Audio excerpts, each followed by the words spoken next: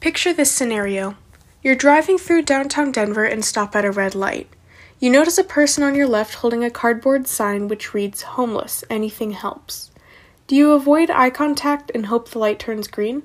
Do you roll down your window and give cash? Do you give something else, like a water bottle? Do you give to organizations that help the homeless rather than directly like this? Might you respond differently when others are in the car, or if it's winter? How do you respond? There's a lot of information about homelessness. Homelessness as a subject revolves around policy and what others should do, or who to vote for, or which organizations to donate to. There's talk of blaming society or individual choices. The homeless are talked about in an abstract, depersonalized way. I think the biggest thing that I've seen since I started working at Denver Rescue Mission is that there are these stereotypes and misconceptions about people who are experiencing homelessness. However, the encounter at the stoplight is different. This encounter is personal, and most people at some point face it. This is an individual response that forces someone to confront a personal, moral choice, one that is private. Their response is not broadcast to friends, family, or the public. So how do you respond? My interest in this started a few years back. My mom, sister, and I would exit I-70 at Kipling.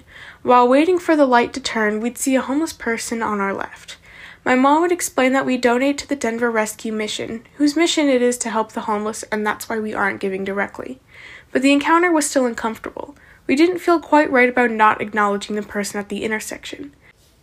They see like a group of people who are experiencing homelessness and don't really see them for the individual that they are, which is sad. And I think it's just something that we've become accustomed to in society. I set about this topic to learn how people respond to this situation and why. I wanted to understand if there was an optimal response in this situation. My methodology included internet research, an interview with the Denver Rescue Mission staff, and an anonymous survey with over 75 responses. While there is an abundance of research on homelessness and solutions on the internet, I found almost nothing about this kind of scenario and response. The survey showed the same response can be motivated by widely differing viewpoints. For example, people that avoided eye contact and did not give anything were just as likely to give to homeless shelters as they were to not give because of suspicion on how the money would be used. People who gave money directly were also impacted by factors such as weather conditions or the person's age. I found that someone's response and reasoning depends on the individual and their circumstances. Even my online research and interview had disparities. Official homeless rescue organizations, such as the Portland Rescue Mission, did not recommend giving money to the homeless, but gave a list of instructions and items to make a homeless care kit. The Portland Rescue Mission stressed the importance of providing the homeless with items they might need.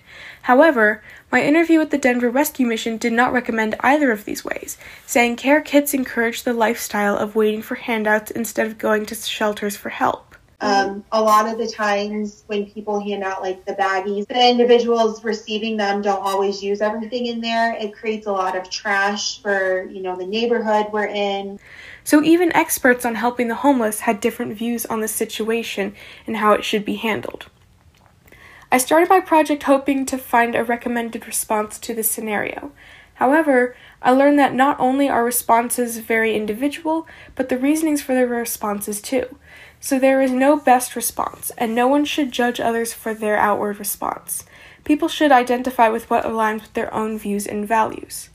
Through coming to my own research, my family wanted to do something for the individual at the corner, in addition to donating to the Denver Rescue Mission, to recognize with them the humanity and give them dignity. We decided to hand out homeless care kits, a pack containing items such as water bottles, packaged food, Band-Aids, socks, and tissues. We also include small cards from don'tgiveupsigns.com that read, "You matter, and don't give up."